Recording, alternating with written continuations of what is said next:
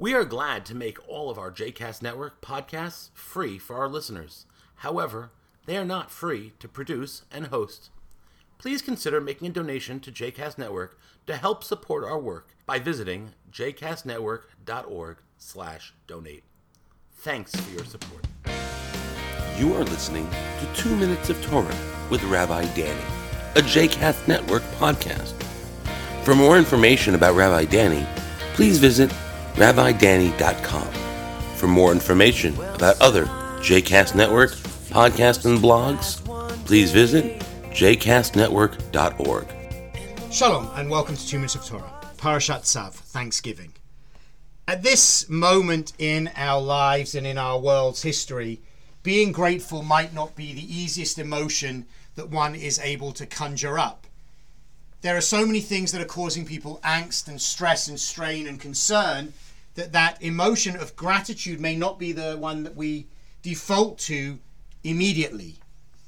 And yet we know that at this time of difficulty and challenge for ourselves and for our world, finding ways to be grateful is ever so important, possibly now more than ever. And I think in this way it's interesting to note how our Torah portion begins. We are in the book of Vayikra, Leviticus, and that means, especially for these first several chapters, that we're in the period of sacrifices. How to do the sacrifices, what sacrifices to offer, when to offer them, where to offer them, all the details. And it can be a little alienating for us to read all about how to kill and slaughter these animals in a practice that we no longer offer.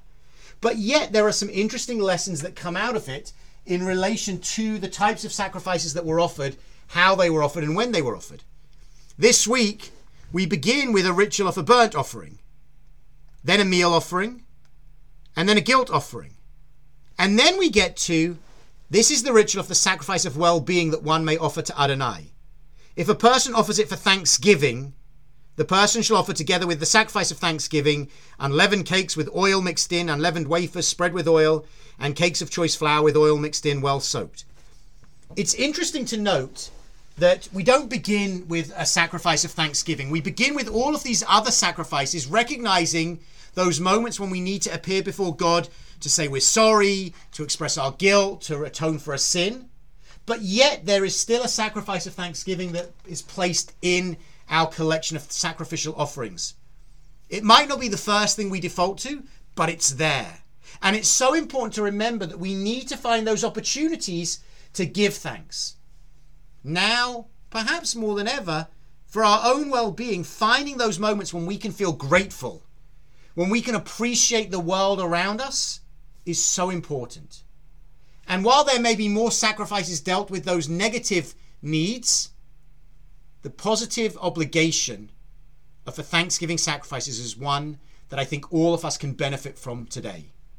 I hope we can find those things in our lives for which we would want to offer a sacrifice of thanksgiving to God, both today when times are hard, and again also when hopefully soon times will be better.